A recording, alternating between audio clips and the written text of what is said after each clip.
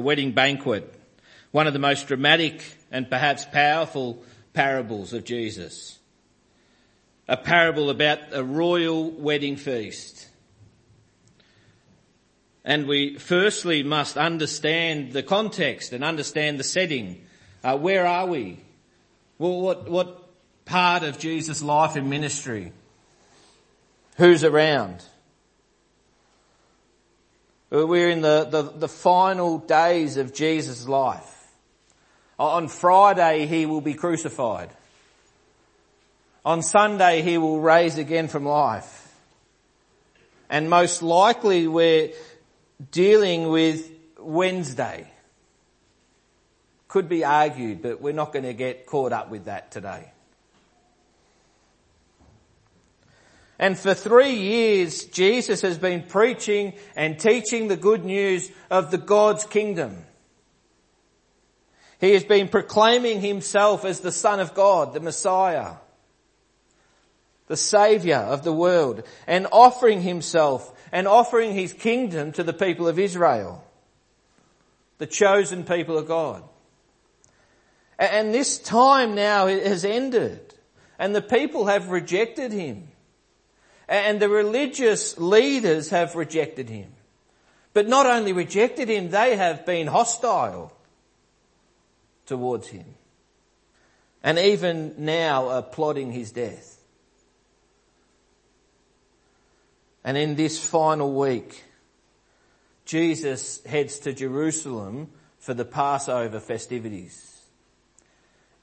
And stays in Bethany first with Lazarus and Mary, Martha. And a huge amount of people are descending upon Jerusalem. And a large amount of them come to Bethany to hear and see Jesus.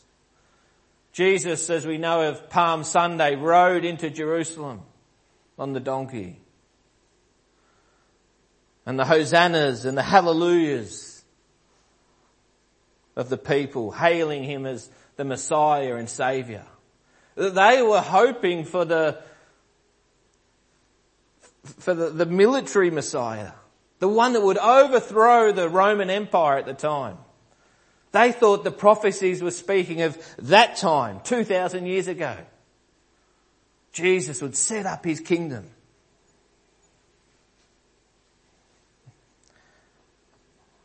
But he didn't attack the Romans. In that week, he went instead to the temple. He went to the Jewish temple and he cleansed the temple. The money changers. He threw the tables. And he attacked the Jewish religious system. And then Jesus went away and came back. And now that it's been cleansed, he comes back to the temple to teach in these final days of his life. And a tremendous crowd gathers and the people are listening. And the religious leaders are there. And they're feeling threatened because Jesus speaks of an internal righteousness from God that is to change our heart and mind and the way that we live. He speaks of a true salvation that these leaders know nothing about with their external self-righteous religion. And they are threatened. It's a threat to their personal power. It's a threat to their system. And in this process, in these final few days, in this process of moving about in the temple and teaching, in chapter 21 verse 23, that they attempt to trap Jesus. And they stop him in his tracks. What is it? What authority do you come with this teaching? Show us your credentials. Who gave you the authority and the approval to flip the tables in the temple with the money changers? Who gave you the right to speak this message contrary to the traditions we hold?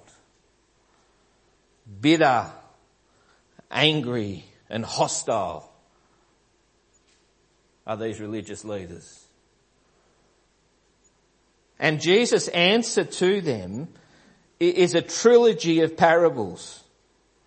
We haven't looked at those first two, the parables of the two sons and then the parable of the tenants. And I encourage you that you'll be blessed to read them. But this is the third parable in the trilogy in chapter 22, verses 1 to 14 we just read. And these three parables simply reduce down to a statement or a couple of statements. Is that you, Israel, have rejected me. All of the Old Testament prophets have spoken about me. All the miracles I've done to validate that I am the Son of God.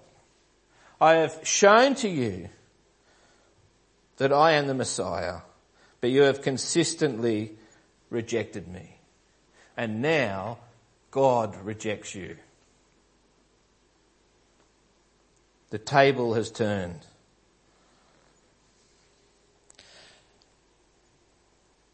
And there is a focus on judgment. And this morning I want to try to get through to 4 scenes in this parable.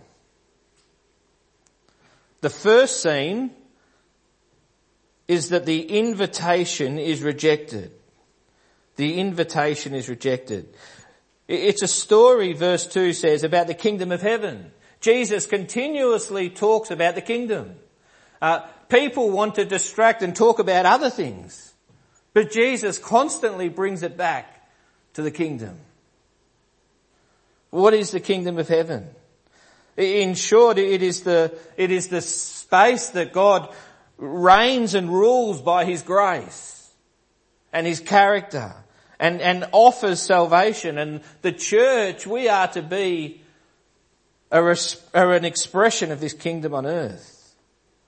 And it is a kingdom that is for eternity. And right now we are all invited into this kingdom by faith in Jesus. And so Jesus says, well, the kingdom of heaven, it's like a certain king who made a wedding feast for his son. So Jesus is talking about the kingdom of heaven. This is what it's like. A wedding feast. A wedding feast back then would go for about 7 days. A wedding in our culture now, as we understand it, is about 4 to 5 hours. If you've ever gone to a reception centre and told them you've got a wedding, you automatically, the menu goes up by about 30%. It's the same menu, but it automatically goes up. And you wouldn't be able to afford 7 days at the wedding reception centre. 4 to 5 hours, we cap it. But back then, 7 days was normal to go into someone's house and feed them and care for them and celebrate together. And if it was a king, it could go on even longer. A wedding made by a king for his son is the wedding to beat all weddings. I think we can slightly understand and grasp the greatness of such a wedding feast. I'm not sure if you were hooked on looking at, I think it was 2018, I forget the name. Harry and Meghan. How could I forget? I know in our household, Rach and the girls had the TV on. It was like a special wedding night and dinner and whatever, and watching everything and taking it all in. Or maybe it was William and Kate, 2011. 12 years already. Or if you're older than me, you might be thinking back to when you watched Charles and Diana on the TV. 1981. Can you believe it?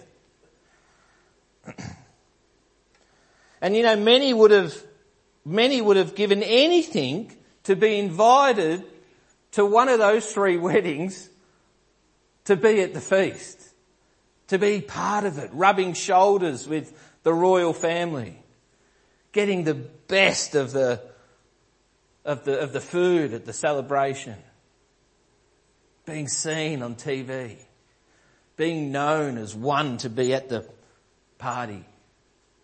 People were sleeping in the streets just to have a look at the royal family as they go past in these weddings.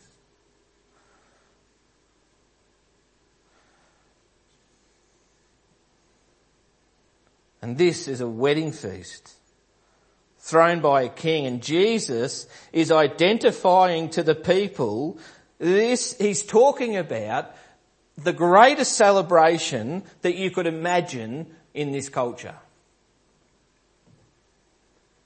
And the kingdom of heaven is like this. A celebration thrown by the wealthiest person imaginable for the most honoured person imaginable.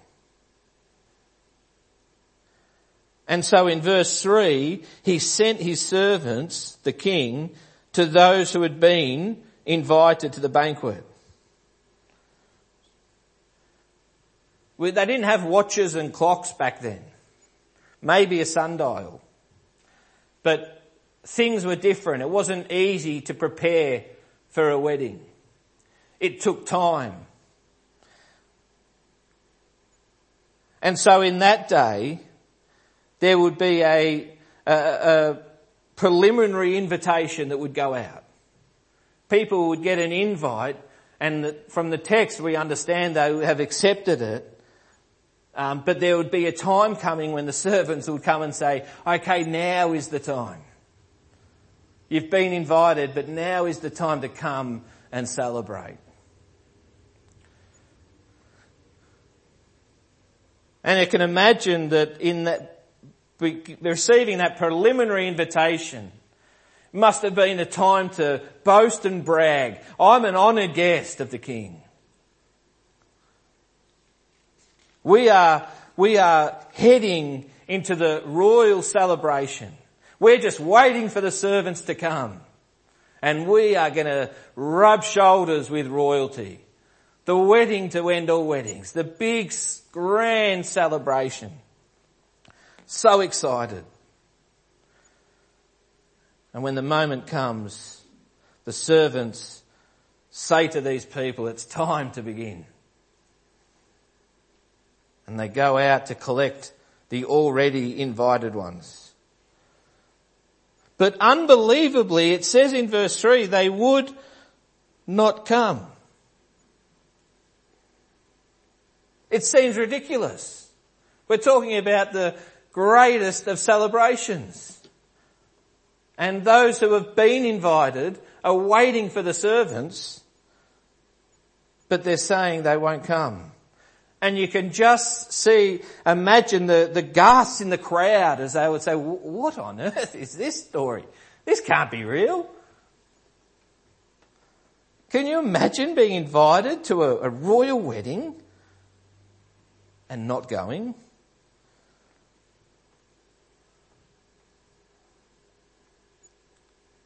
And then you start to realise the religious leaders are starting to have an impact on their heart about where is this story headed. Because nobody in their right mind would do that. Say, no, I'm not coming. But as Jesus goes on, we're talking about a gracious king. Because the king's response is, well, I'll send more servants in verse 4. Tell them again. Go back to the same people. Come unto the wedding banquet. It's all ready. Everything is prepared. Now is the time. Accept the invitation and come. And verse 5 says, again, they paid no attention. They had zero interest. The Greek word there for that, it means to be unconcerned. Zero interest. There was selfish preoccupation with their own priorities and agenda sees them forfeit the experience of the grandeur and the glory of the celebration. And is such an insult to the king. One to his field, another to his business. But it gets worse. There's another response. The rest took the servants and mistreated them and murdered them. I mean, where is this parable headed? It just is getting more unbelievable as Jesus goes on. They killed the servants who came to tell them that the feast is ready. Outright hostility is added to the responses. There is the unconcerned response, the people with zero interest, and then this response of outright hostility. And both responses reflect rebellion against the king. What does all this really mean? Jesus is speaking about the kingdom of heaven, where God rules and reigns by his grace and his love, and his character is revealed. And it is a community of the redeemed through the offer of salvation through Jesus. The place of divine blessing. And the king in the story is God, and the Son is Jesus Christ. And this great banquet is the kingdom. And he's calling people to come. And he's calling the invited guests, who are the people we just saw in verse 3 and 4. And they are at this time the Israelites, the Jews, God's chosen people, already have been invited as his chosen people. They were chosen, and God wanted to use them to tell the world about his goodness and his faithfulness.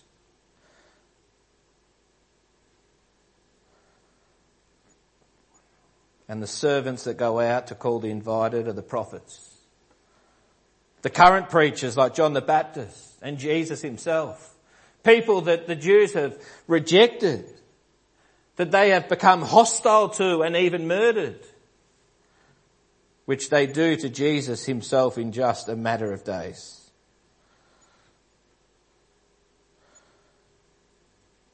As the preachers go out, as Jesus speaks of the kingdom,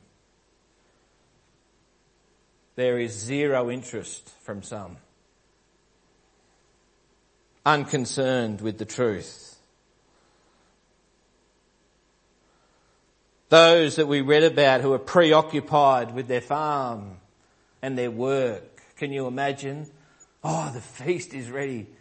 You've been invited. Now is the time. No, I've got work. No, I'm going to head off to the farm. Secularism is to have zero interest in the truth of who God is. People preoccupied with materialistic things, a priority placed on the physical rather than the spiritual. They find satisfaction in the pursuit of wealth and possessions. But there is another response apart from the response of unconcerned. There is the hostile response. And I suggest that false religion has and will continue, as we even see today. False religion has not a zero interest, but a hostile response to the truth of who God is.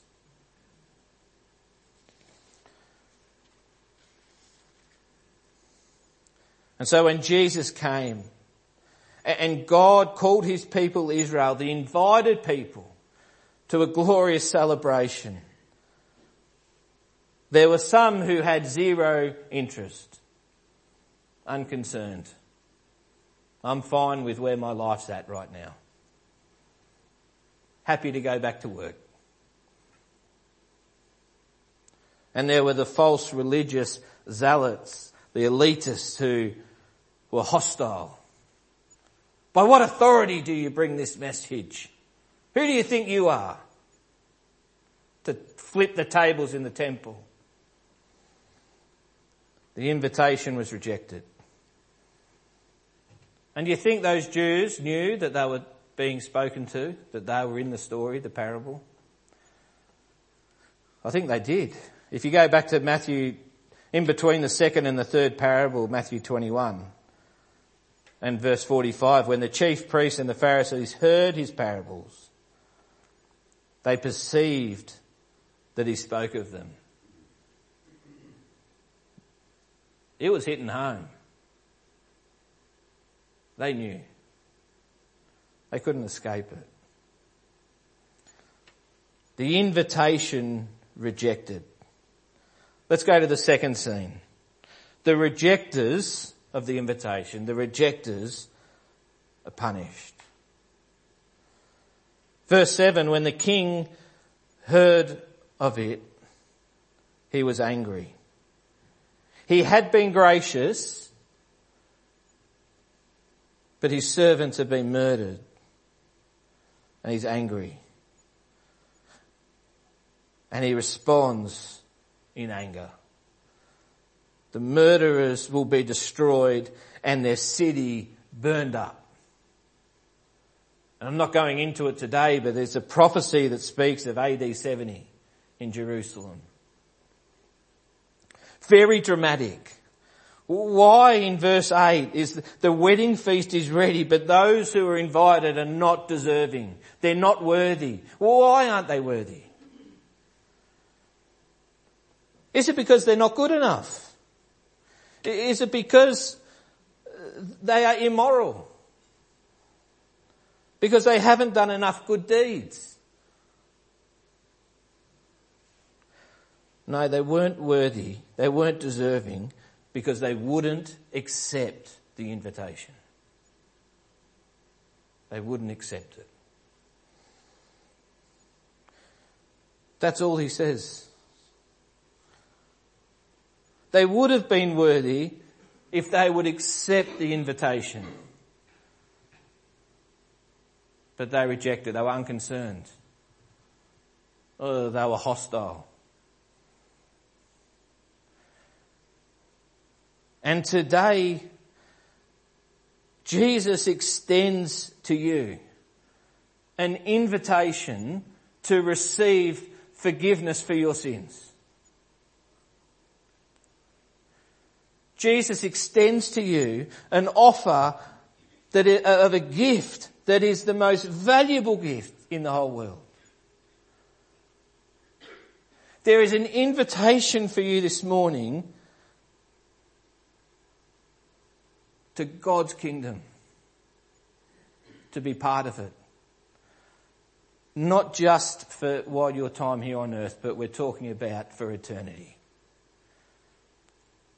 And it's not based on whether you are worthy.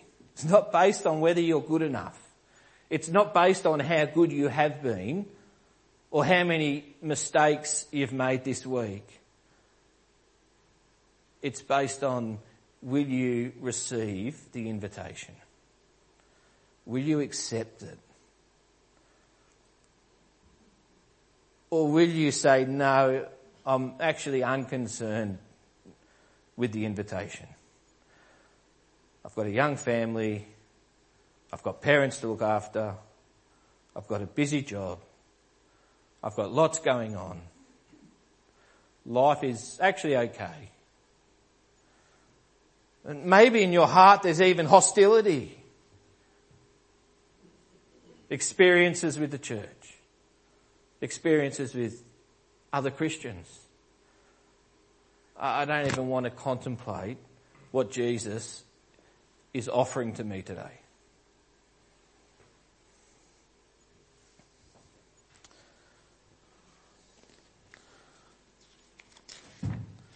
The invitation is rejected. The rejectors are punished. And we come to the third scene in verse 9 and 10. The new guests are invited. Go to the street corners and invite to the banquet anyone you find. Wow.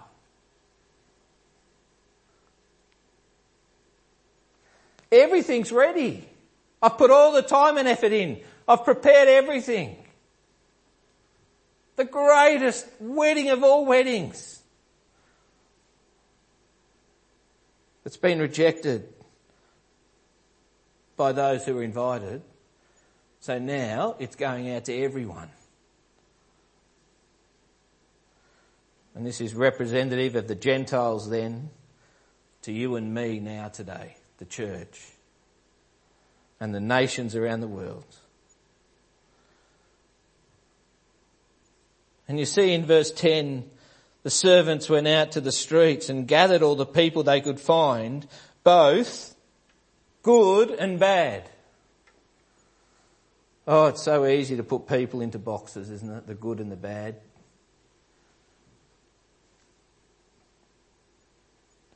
They didn't head out looking at certain people and what clothes they were wearing or where they were located or what they were doing or what colour of skin they had on. No, it wasn't you're worthy but you're not, or we'll invite you. No, invite them all.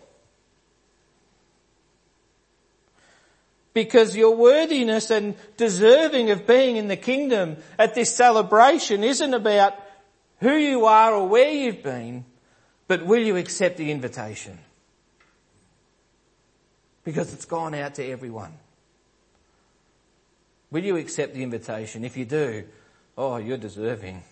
You're worthy. You come.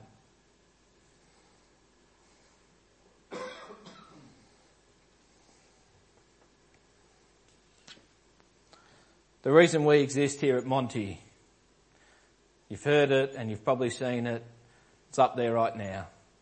To give everyone in this church and our wider community the opportunity to know and follow Jesus. This is based on the great commission that Jesus gave his disciples.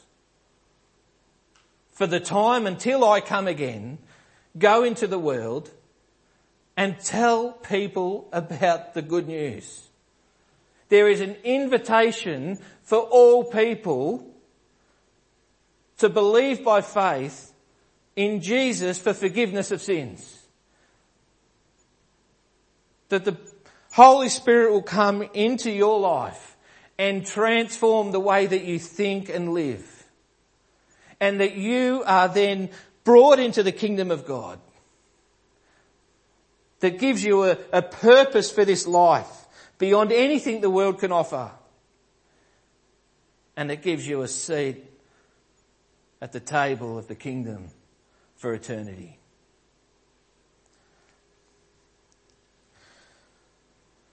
Everyone is invited. God isn't seeking out the moral, the inherently good, but those who will accept the invitation. Jesus is the way, the truth and the life.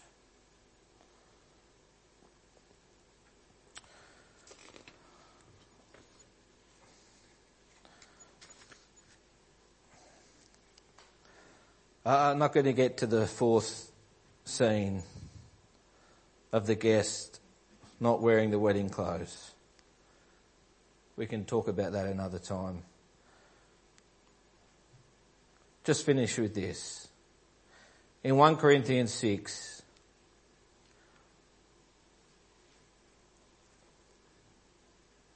verses there talk about those who won't inherit the kingdom.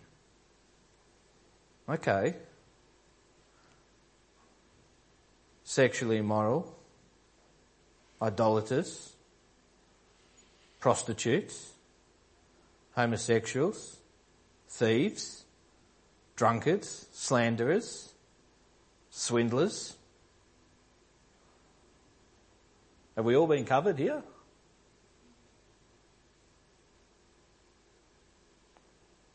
Why won't they inherit the kingdom? Are they not good enough?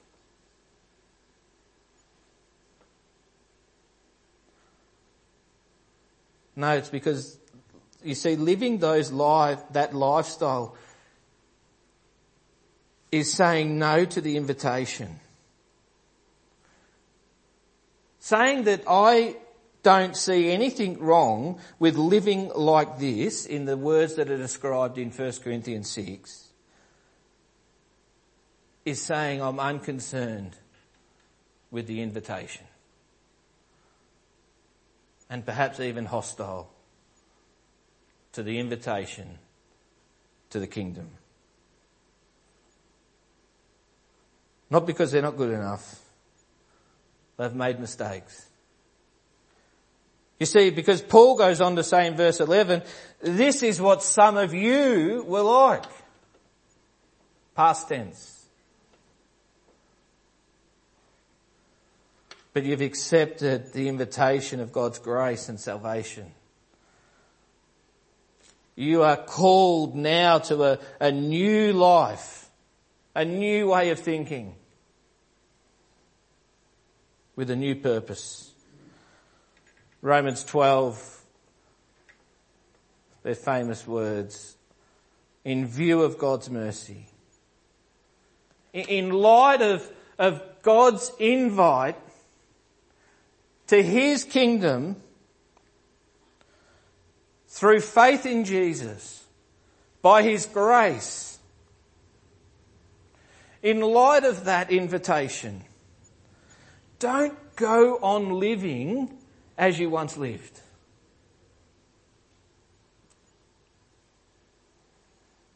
But be transformed through the power of the Holy Spirit living now in you, to change the way that you think and live.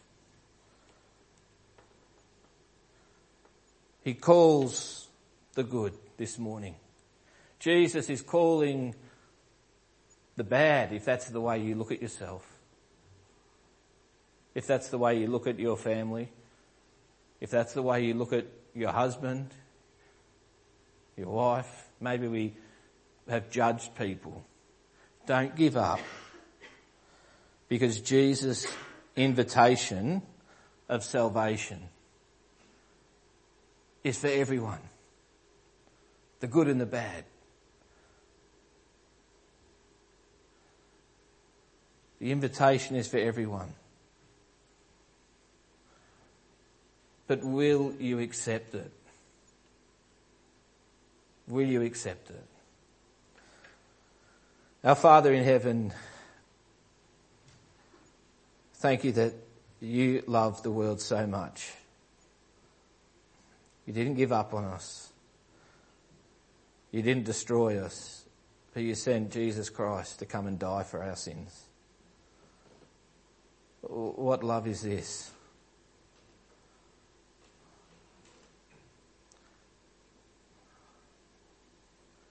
Thank you for a new life.